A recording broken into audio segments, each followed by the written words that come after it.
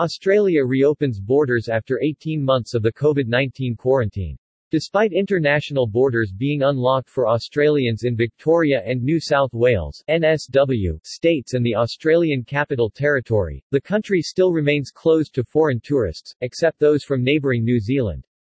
The Australian government had come up with one of the toughest responses to the pandemic, shutting down its international borders 18 months ago.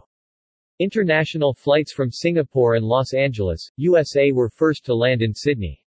Some 1,500 passengers were expected to fly into Sydney and Melbourne during the first day of eased restrictions.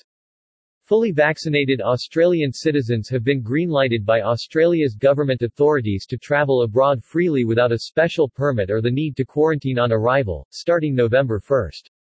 The country has relaxed its severe international border restrictions today, allowing many families to reunite after almost 600 days apart and prompting emotional scenes at airports in Sydney and Melbourne. The move comes as much of Australia switches from the so-called COVID-0 pandemic management strategy to living with the virus amid a large-scale vaccination drive. Over 77% of those 16 and older in the country of 25.9 million have received both shots of the jab so far, the Health Ministry said. The Australian government had come up with one of the toughest responses to the pandemic, shutting down its international borders 18 months ago. Both citizens and foreign travelers have been barred from entering or exiting the country without an exemption. The move separated families and friends, leaving many Australians unable to attend important events, weddings or funerals. Early on Monday, the flights from Singapore and Los Angeles were first to land in Sydney, Australia. Arriving passengers said that their journey was a little bit scary and exciting, and described the final feeling of being able to return home after all this time as surreal. People hugged and cried tears of joy as they reunited with their loved ones after the long break. Some said they've been apart for up to 3 years and expanded on the mental suffering of not being able to see their families due to the curbs. Some 1,500 passengers were expected to fly into Sydney and Melbourne during the first day of eased restrictions, the airline industry group BARA has said.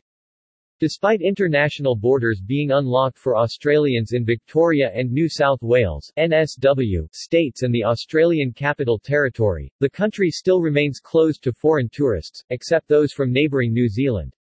The next group to be allowed entry to Australia are the citizens of Singapore, who will be able to make the trip from November 21.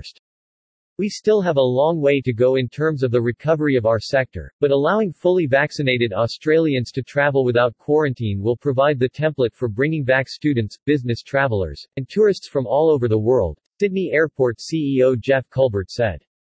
But while Australia is reopening to the world after almost 600 days, limitations on travel remain inside the country.